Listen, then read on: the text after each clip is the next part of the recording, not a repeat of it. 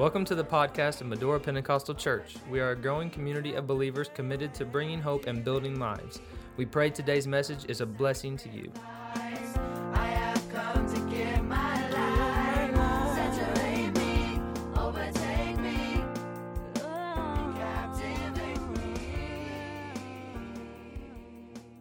Genesis chapter 49.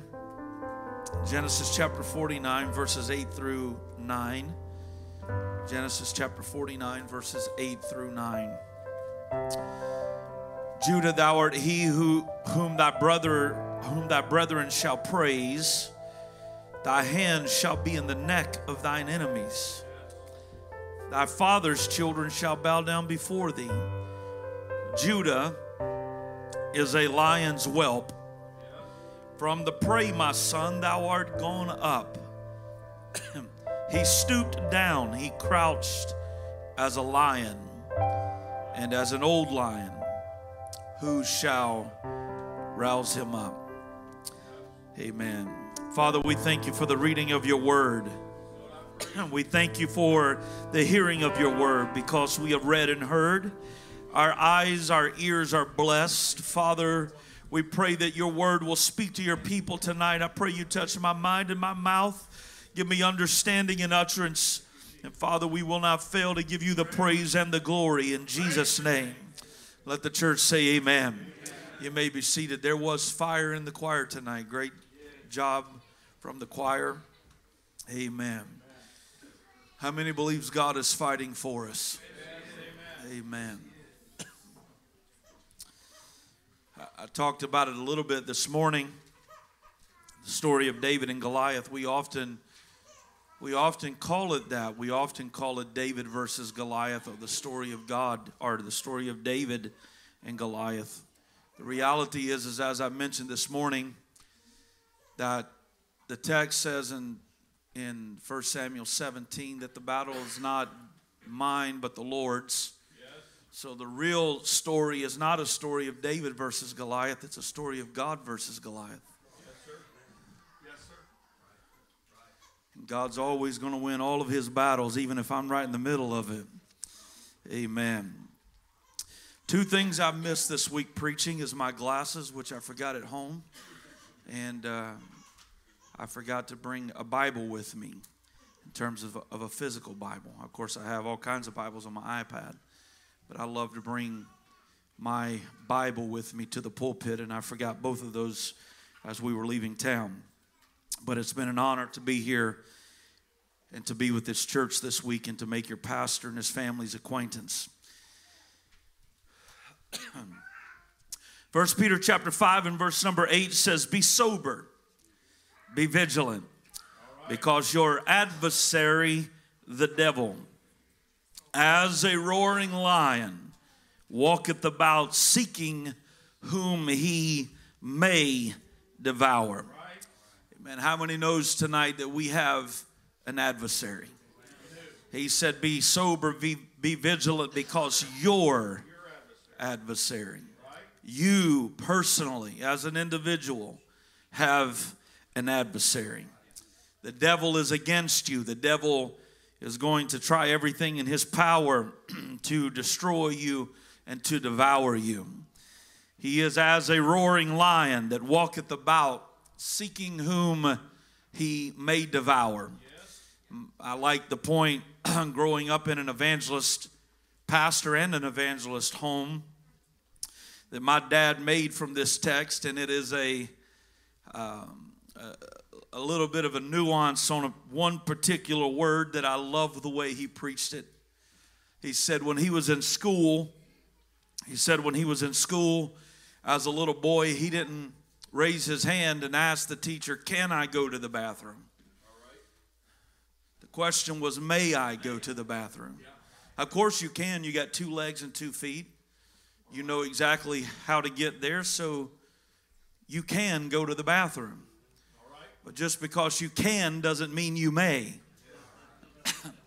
And so the question was, may I go to the bathroom? And in this text, the Bible says that the devil, as a roaring lion, seeketh whom he may devour. not who he can devour. Hallelujah. The devil's got to get permission before he can devour us. But he is going to try. He will try everything in his power. Every one of us in this room tonight, from the youngest to the oldest, is the target of this lion-like enemy. From the moment you were born, he began observing and stalking you. He has studied your behaviors and your habits. Amen. When he begins to tempt you later in life, he has data on you from every day that you have lived.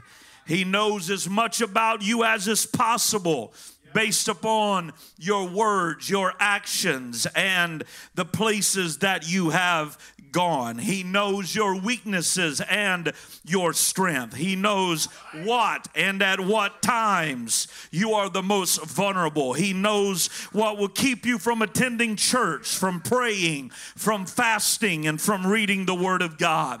And he is going to use every bit of the data that he has access to and the power he has to destroy and to devour you. Amen.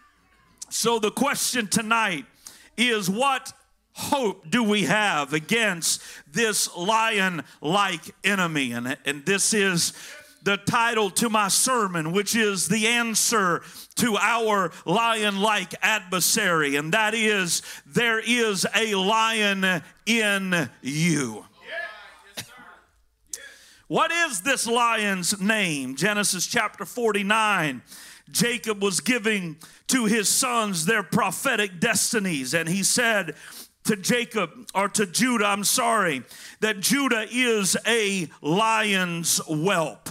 And of course, he goes in the text from being a lion's whelp, which is a small lion, to being a lion, to being an old lion. So the lion is Judah. The name Judah, as all of you in this room probably could say to me before I even say it, that the name Judah means praise. It means celebrated. It means to revere or to worship.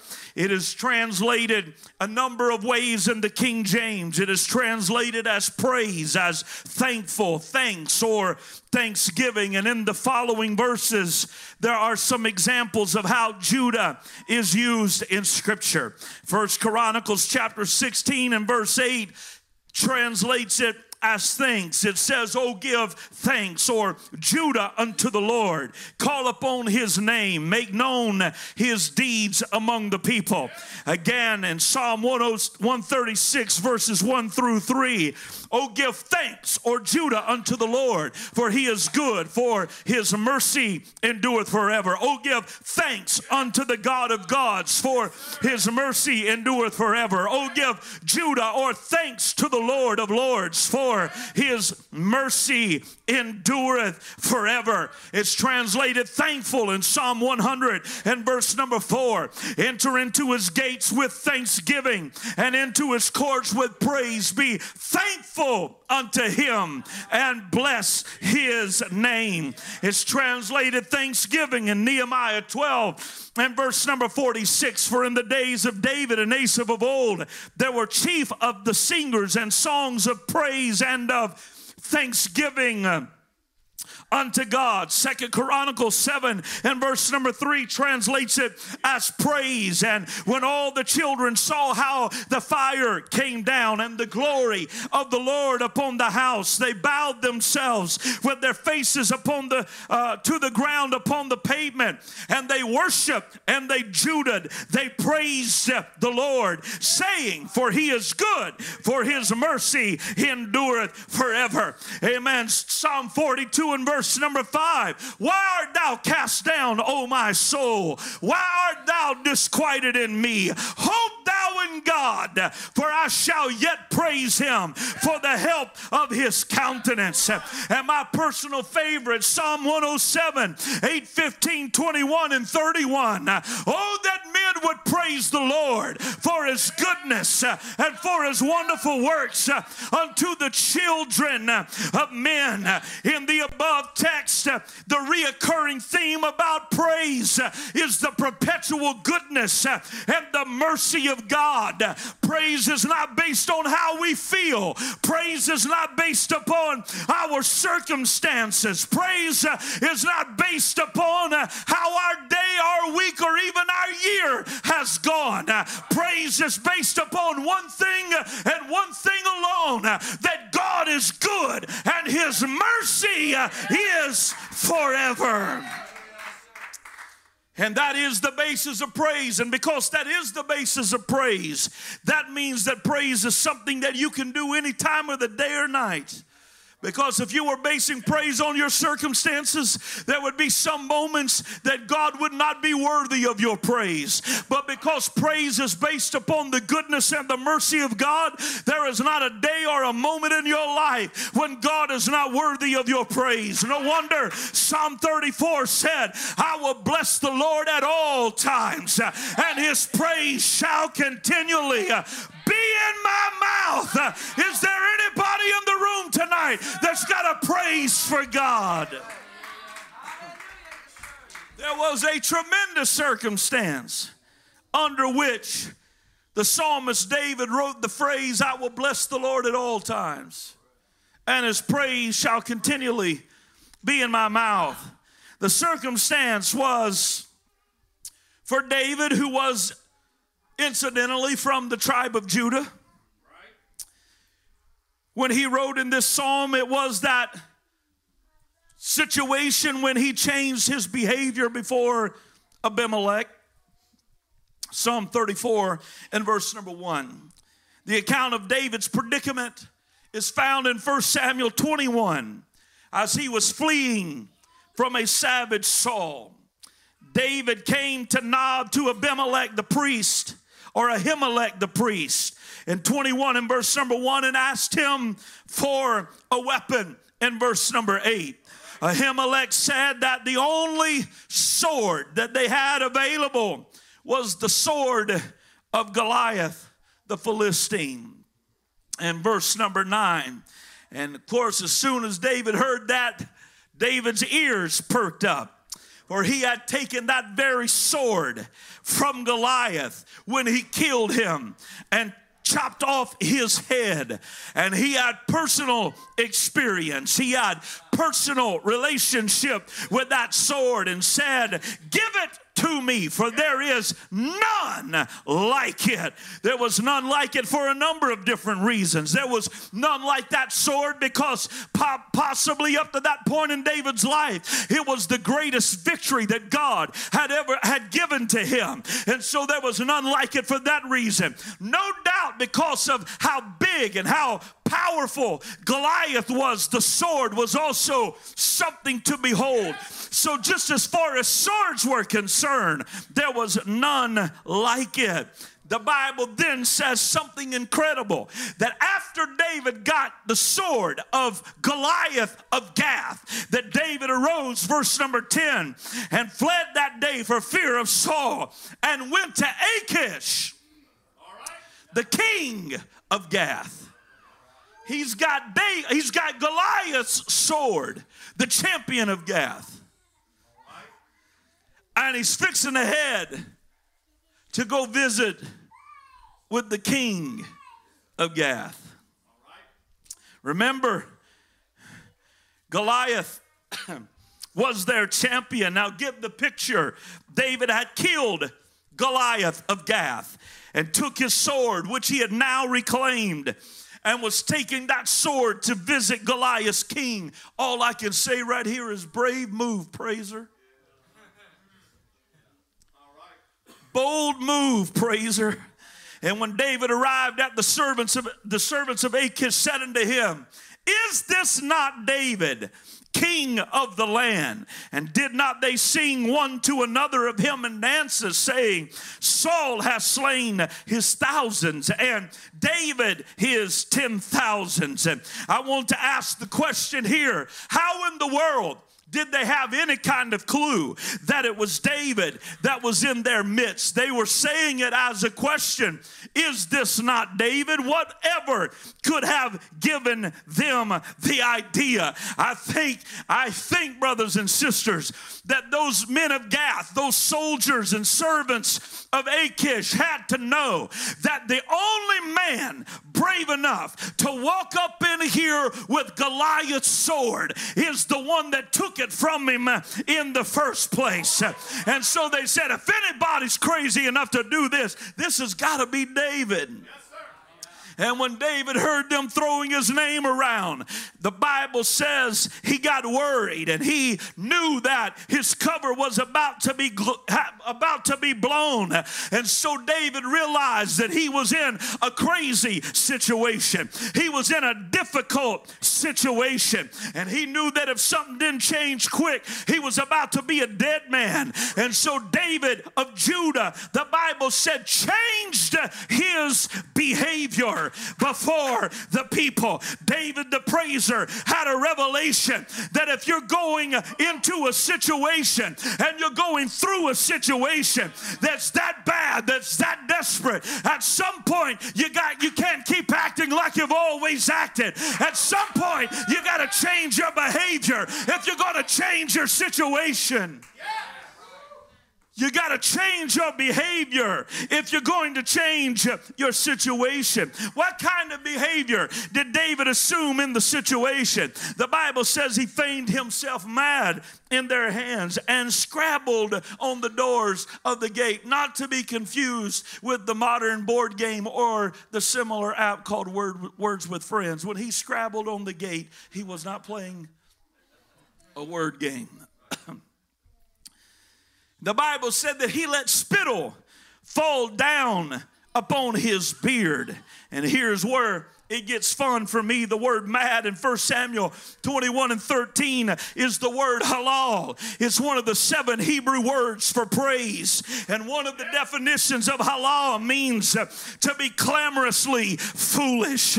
Now back to David's psalm where he said, I will bless the Lord at all times. Notice what he said. I will bless the Lord at all times, and his praise shall continually be in my mouth. My soul shall make her halal. My soul shall make her boast in the Lord. The humble shall hear thereof and be glad. Oh, magnify the Lord with me, and let us exalt his name together. It's not incidental that David wrote a song about his situation and said, I had to halal in that situation. And now my soul, now that I'm looking back on it, is going to do the same thing. It's going to halal. It's going to boast in the Lord. To be clamorously foolish. He said, you get in a situation sometimes that's so bad that the level of your praise has to match the level of your situation, and the desperation of your praise has to match the desperation of your situation. And when you are in a crazy problem, you got to give God a crazy praise. Sometimes you just got to elevate the praise in your life. Come on, I wonder right now if you had to praise God to the level of your situation to get out of it. What kind of praise would you have to give God in this room right now for God to bring you out of your situation?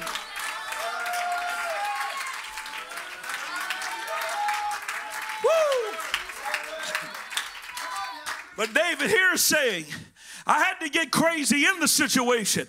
But now that I'm looking back on what God brought me out of, I'm not going to let my praise go down just because he brought me out. Now that I'm thinking back on what he did for me, I'm going to give God another praise right now to thank him for what he has done for me in my life. Is there anybody in the room tonight that God has ever brought you out? Is there anybody in the room tonight that God has ever delivered you from a situation?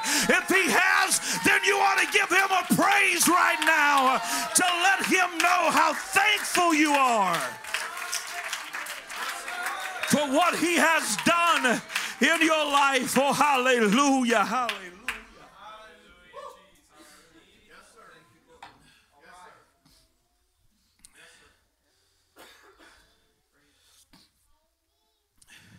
How was Judah born?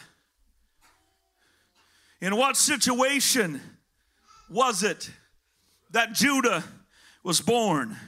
What were the circumstances under which praise was produced? We find the story in Genesis chapter 29, and I'm going to try to go through it as quickly as I can. That Laban had two daughters. The name of the older one, the elder, was Leah, and the name of the younger was Rachel. Leah and Rachel were constantly at war with one another. Rachel described it this way in Genesis 30 and verse 8. With great wrestlings have I wrestled with my sister. Rachel wanted what Leah had, which was to be fruitful and to have children.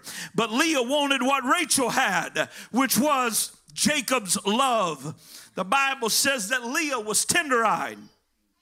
I have no idea exactly what tender-eyed means, but whatever it is, it's the opposite of beautiful and well-favored, which Rachel was. And the Bible says that Jacob loved Rachel. Jacob made a series of mistakes in this story. The first mistake that Jacob made was he married more than one woman at the same time. The second mistake he made was he married sisters. You know, sisters fight over silly stuff. Like, whose turn is it in the bathroom? And whose turn is it to wear those clothes or this color? You know good and well if they're fighting over that stuff, they're going to be fighting over the same man. He loved Rachel more than Leah, and the poor fool let him know that he loved Rachel more than Leah. And you can imagine how that would have went over. And he said, amen, to his father-in-law Laban, I will serve thee 7 years for Rachel, thy younger daughter. I tell you what, if boys had to do that these days, there'd be a whole lot less marriage going on in the world than what there is. But in our defense, we might have to work 7 years to get them, but we have to work the rest of our lives to keep them. Ain't they right? Amen? And Laban said, it is better that I should give her to thee than that I should give her to another man. Abide with me. And Jacob served him 7 years for Rachel, and they seemed unto him but a few days for the love that he had for her. There is a lesson in here. If there are any young ladies in this room that are not married, you judge a man's love for you by his attitude toward work than words. Make him flatter you with a job and not just his jaw.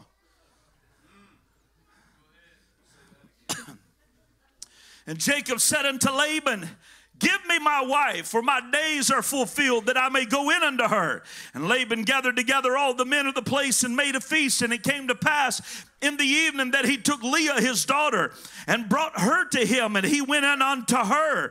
I am persuaded that this verse is the point in history where all of the animosity between in-laws got started. The Bible says it came to pass in the morning that instead of Rachel, behold, it was Leah.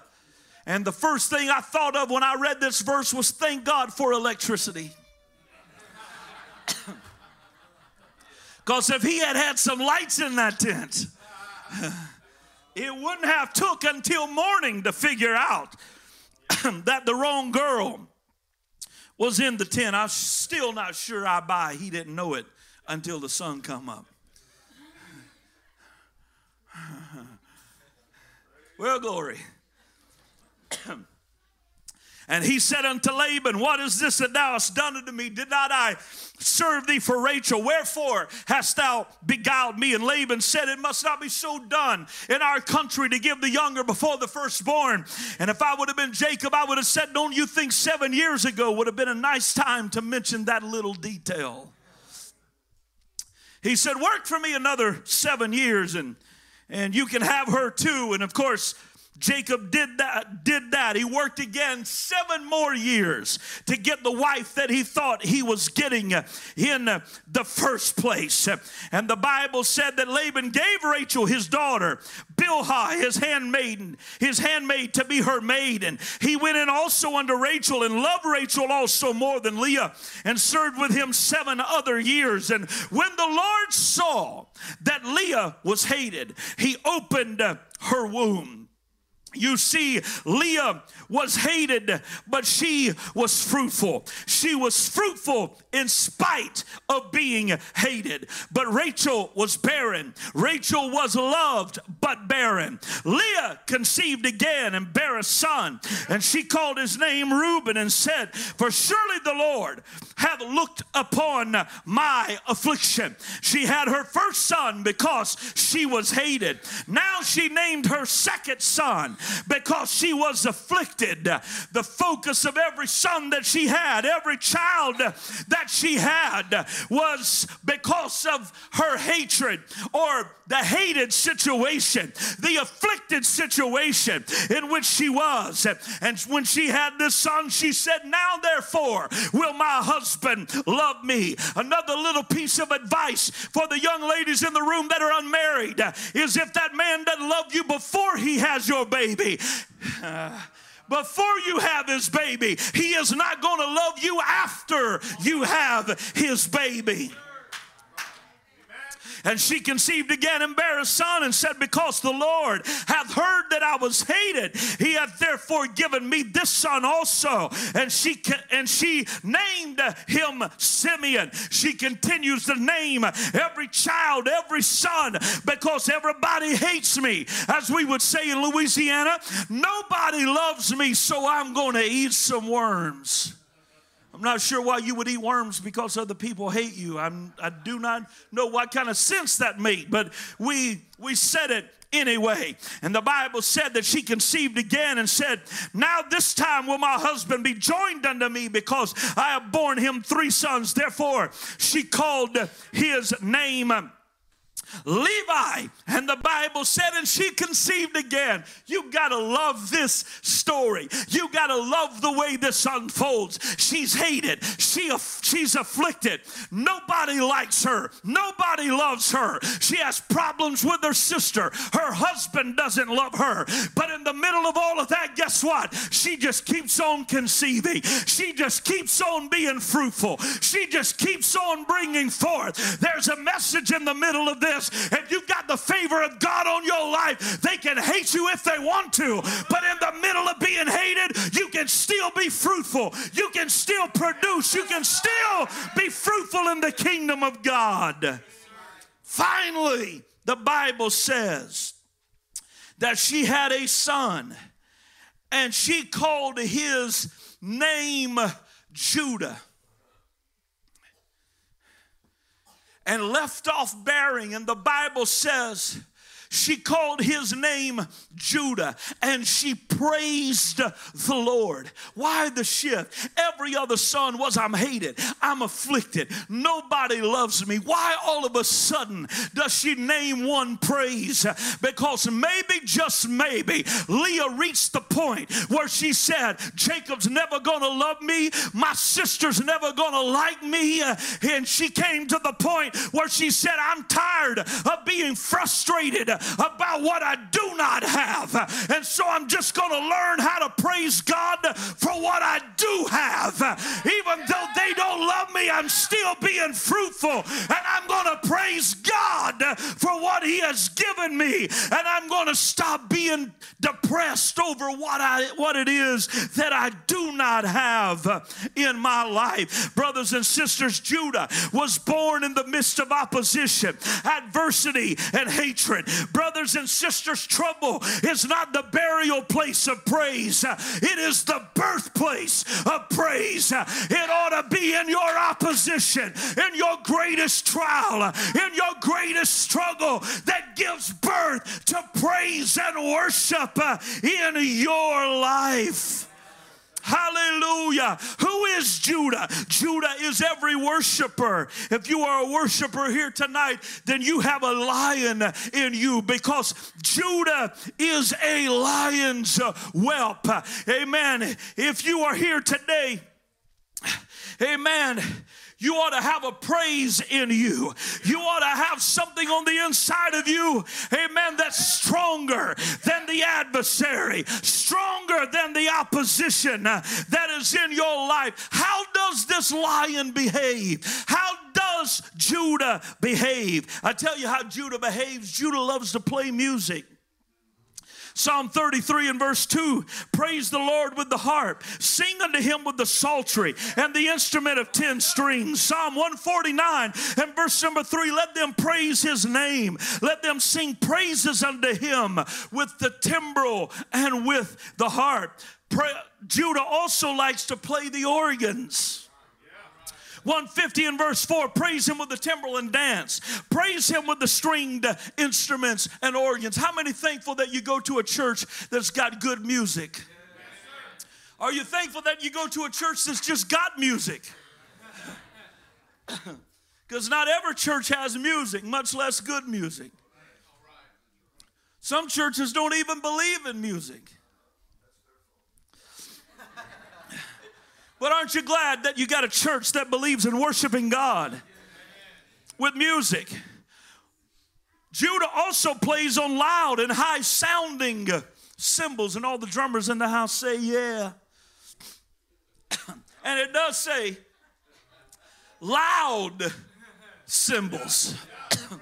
Just in case some of you don't like how loud the drummer plays, the book does say loud sounding cymbals. I thank God for good worship, good music, good singing. There's just something about it when you've had a bad day, when you have had a terrible week perhaps, and especially if you miss midweek Bible class for whatever reason, and when you walk in the house of God after the devil has been on your trail all week long, and you step into a service and the music of the house of the Lord begins to play, the songs of Zion, the songs of faith begin to play in the house of the Lord. There's just something about it that turns something over on the inside of you that makes you feel better before you leave the house of God. But Judah's more than the music. At some point, it's got to get out of the music and it's got to get in the musician. It's got to go beyond the instrument. And it's got to get in the individual, because look what else praise does. Psalm 34 and verse 1, I will bless the Lord at all times, and his praise shall continually be where? In my mouth. Psalm 40 and 3, he hath put a new song where? In my mouth, even praise unto our God. And the Bible says in Psalm 109 and 30, I will greatly praise the Lord with my mouth. Yea, I will praise him among the multitude. Is there anybody in the room tonight that's got a praise in your mouth? Come on, if you got a praise in your mouth, you ought to give it to the Lord right now. I'm not talking about praise on a keyboard. I'm not talking about praise on a guitar. I'm talking about praise in your mouth. Come on, do you got a praise in your spirit? Is there a hallelujah? Is there a thank you, Jesus?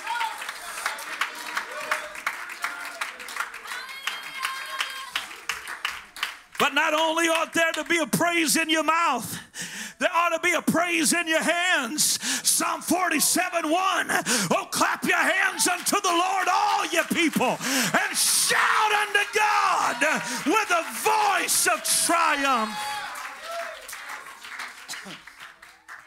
We read it this morning.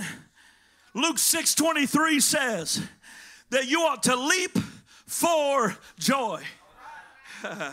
Not only ought there to be a praise in your mouth, not only ought there to be a praise in your hands, but you ought to have a praise in your legs. Not only in your legs, but Psalm 149 and 3 said, let them praise his name in a dance. You ought to have a dance in your feet. You ought to have a praise in your feet. Dancing isn't just for the club. Dancing isn't just for a concert. Amen. For Michael Jackson to moonwalk across the stage. No, they stole all that stuff from the people of God. Praise belongs to us. Dancing belongs to us. Worship belongs to us. Clapping belongs to us. That's ours. So the praise starts, you ought to have a praise in your mouth. It ends with you ought to have a praise in your feet.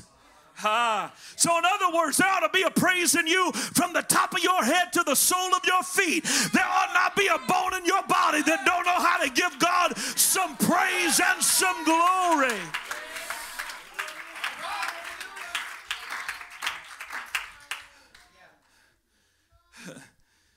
You might not be able to do the funky chicken, the Macarena, the two-step, the sprinkler, the mashed potato, the twist, or drop it like it's hot. Please don't. But if all you can muster up is just a shift from one foot to the other, just put your weight on one foot and then put your weight on the other foot. And if you can't even manage to do that, I think almost everybody in this room can manage to pat your foot on the floor. If God has been good to you, everybody ought to be able to give God a praise, to give God some glory. Come on, tell me God's been good enough that He deserves your praise, deserves your worship.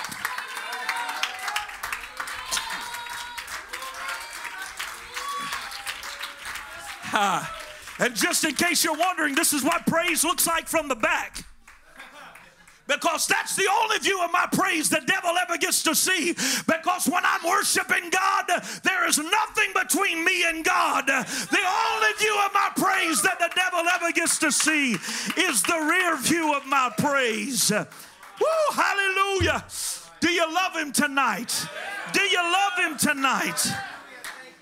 The characteristics of a lion is that they are the strongest among beasts and turneth not away for any.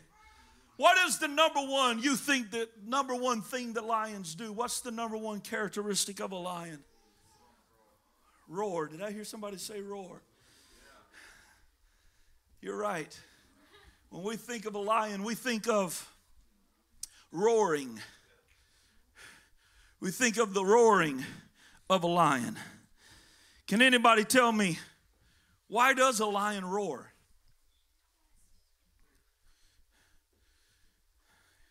Anybody else? Why does a lion roar? Dominance. I got a deep revelation for you tonight. You ready for this? It's deep. You might want to get your pen and paper out and write this down. This is going to be deep. You know why lions roar?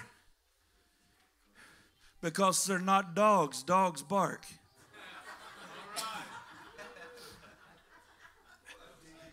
Because they're not pigs. Pigs oink. They're not birds. Birds chirp. They're not cats. Cats meow. All right, here's the point. The reason why lions roar is because they're lions. And it's just what lions do. Somebody said, why do you Pentecostals praise? Why do you guys always shout? Why are you always yelling, raising your voice, singing a song? We don't have to have a reason. It's just what we do. It's who we are. We praise just because there is a lion in us. The reason why there's a voice, the reason why there's a roar in us is because there is a praise in us. And my praise, brothers and sisters, is a lion. There are all kinds of animals that the Bible compares us to. When it comes to pastoral leadership, we are sheep. We're followers. Jesus said when it comes to evangelism, again, you go out as sheep among wolves. Be harmless as doves during evangelism.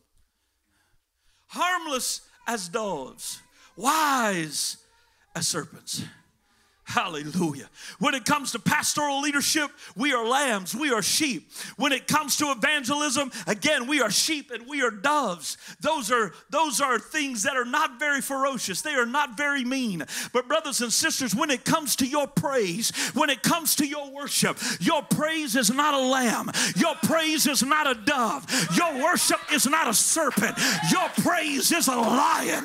When it comes time for your praise, brothers and sisters, your praise is a lion. Come on, lions and lionesses. Are there any roars in the house tonight? Come on, you're not a lamb. You're a lion. I said your praise is not a lamb. It's a lion. And the reason why you roar is just who you are. It's a part of your DNA. It's what you are born and created to do. Woo, hallelujah. Lions also roar to declare territorial rights. Lions roar to say this area, this region belongs to me. And if you're going to come take this territory, then you have to come through me. Lions roar, amen, to let everything in the jungle know that this area belongs to me. Oh, hallelujah. I wonder if there are any lions in the house tonight that wants to let the devil know that Medora belongs to you. It does not belong to the devil. It does not belong to the enemy. It does not belong to this world. Are there any roars in the house that wants to mark your territory and let the devil know that this year is a year of revival? This year is a year of conquering. We are roaring to let the devil know that the territory where we are belongs to us. The lion also roars according to Amos 3 and verse 4. When he has taken prey. Will a lion roar in the forest when he has taken no prey? The obvious answer is no. Will a young lion cry out in his den if he hath taken nothing? A lion roars when he has conquered an enemy. When he has taken prey, he will roar. I love the way Genesis 49 says it. When praise started out, praise was a baby. It was a lion's whelp. Then it became a lion. Then it became an old lion. Not one that's decrepit, not one that can't move or fight, but a mature lion, a full-grown lion. How do you get from a baby lion to a grown lion? How do you get from a lion's whelp to an old lion? It's got to eat to grow. And it roars when it eats. Brothers and sisters, don't ever criticize somebody's praise, because you never know what it had to devour in order to roar like that. You don't know. You don't know what they had to survive to be able to roar like that. And so if God's ever allowed you to conquer any prey in your life, don't be ashamed of your roar. You need to give God some praise and some glory for what he has done in your life. Their roaring shall be like a lion, Isaiah 5:29 says. They shall roar like young lions. Yea, they shall roar and lay hold of the prey and shall carry it away safe, and none shall deliver. Another reason why lions roar is to rally the pride, and I love this one. The lion is the most social cat of the big cats. They run together in a pack called a pride. Praisers, brothers and sisters, do not run alone. Praisers are not loners. Somebody said, I can just stay at home and worship just as good as I can at church. Not if you're a lion, because a lion don't like to run by itself. A lion wants to run with the pride. A lion wants to be connected with other lions that are just like him. No wonder he said, come magnify the Lord with me and let us exalt his name together. Is there anybody in the room tonight that's glad you belong to this pride? Are you glad that you belong to a pride of praisers, a church of people that know how to worship God, amen, that know how to give God praise and glory? According to zoologists, every lion, like the human fingerprint, every lion has its own unique roar. No two lions roar alike. Brothers and sisters, what that means is, can nobody give God your praise but you? I said, can nobody give God your praise but you? Your praise is unique to you. Your praise is formed by what you've been through, what you've survived, the struggle that you overcome. Nobody can give God your praise but you. And your pride needs you present.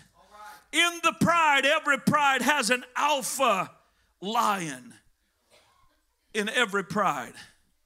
It is the lion of the tribe. I think you already know where I'm going with this right now. Jesus is the lion of the tribe of Judah. And there is a roar. There is a roar of victory in the lion of the tribe. Amen. That's letting every kingdom of this world know that it will become the kingdom of our God and of his Christ. Can I tell you that the lion of the tribe of Judah has a roar of victory in his throat right now? And what happens in the pride, get this, what happens in the pride is when they are on the hunt, when they are conquering, when they are running together, the lion of the tribe, the chief lion, will roar, and then will wait until every lion in the pride roars back. And because every roar is unique, the lion of the pride knows by the roar. Every lion in the pride, by its roar, is letting the lion of the tribe know that no other lion from another tribe got me. I'm not lost. I haven't been devoured. That my roar says, I'm still here. My roar says, I'm still in the hunt. I'm still with the pride. If you ought to praise God, amen, for any reason, there ought to be a roar to let the lion of the tribe of Judah know that I'm still here. I didn't leave the church. Nothing took me away. I'm here to praise, to let God know that out of all the things that I've been through, I'm still in the church. I'm still here. Amen. To give God praise and glory. Hallelujah, hallelujah. When does a lion roar? Among the other times that a lion roars, a lion will roar at night. A lion roars at night. He doesn't lose his courage because it gets dark. He's just as much of a lion in the nighttime as he is in the daytime. Brothers and sisters, when you have a praise in you, when you have that lion called praise in you, it doesn't stop roaring just because things get dark in your life. Amen. That lion is going to roar in you no matter what season of life it is that you are in. And one final question tonight before I'm done is, where does a lion roar? Where does a lion roar? Well, may I suggest to you tonight that because he is a lion, he can roar wherever in the world he wants to. What rabbit is going to come up behind a lion and tap him on his leg and say, "Excuse me, Mr. Lion, could you quit roaring in my forest?" What gazelle is going to come up to the lion and say, "Excuse me, Mr. Lion, could you please tone it down just a little bit and quit roaring in my forest?" No, because anything that attempts to stop the lion from roaring will be devoured, will be destroyed. Anything that tries to stop your praise is not your friend, it is your enemy. Anything that tries to stop you from giving God praise and glory, amen, is prey. It is not your friend. A lion will praise God absolutely anywhere it wants to. It will roar absolutely anywhere it wants to. This means that while you're driving down the road, some of my greatest praise breaks, I've been driving down the road doing about 90 miles an hour. Oops. The closest I was coming to the speed limit was when I passed that little sign on the side of the road.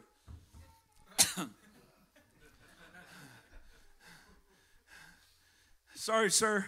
I was just praising God and my foot got stuck on the gas. I promise you, I saw my dad get out of a ticket one time in Dallas, Texas, in Fort Worth, Texas, because he was speeding really fast, and we were having our family prayer that morning on the way out of town.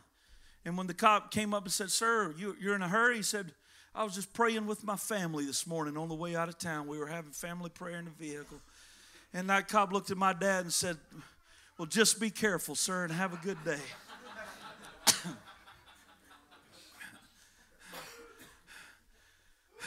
If you got to on your job, sneak off for a bathroom break and get in the stall and close the door and give God some praise. Can I tell you, a lion will praise God absolutely anywhere it wants to. I wonder, is there anybody in the house that will learn how to say, "I'm not just going to praise God when I'm in the four walls of the church. I'm going to take my praise with me. I'm going to learn how to give God praise in the privacy of my home. I'm going to learn how to give God praise when I'm driving down the road. I'm going to learn how to give God praise when I'm washing the dishes, when I'm mowing the yard."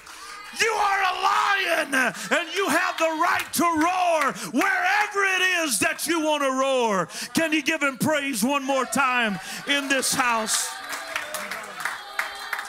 Hallelujah, hallelujah, hallelujah, hallelujah. Come on, has God been good to you? Has God brought you through any situations in your life? Are you believing God for victory in 2020? Are you believing God for good things in your life? If you are, you ought to give God some praise right now.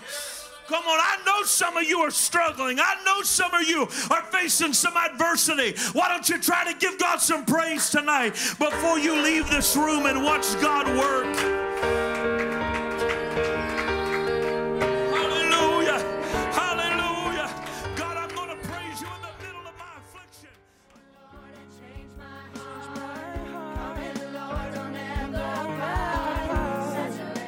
Thank you for joining us today.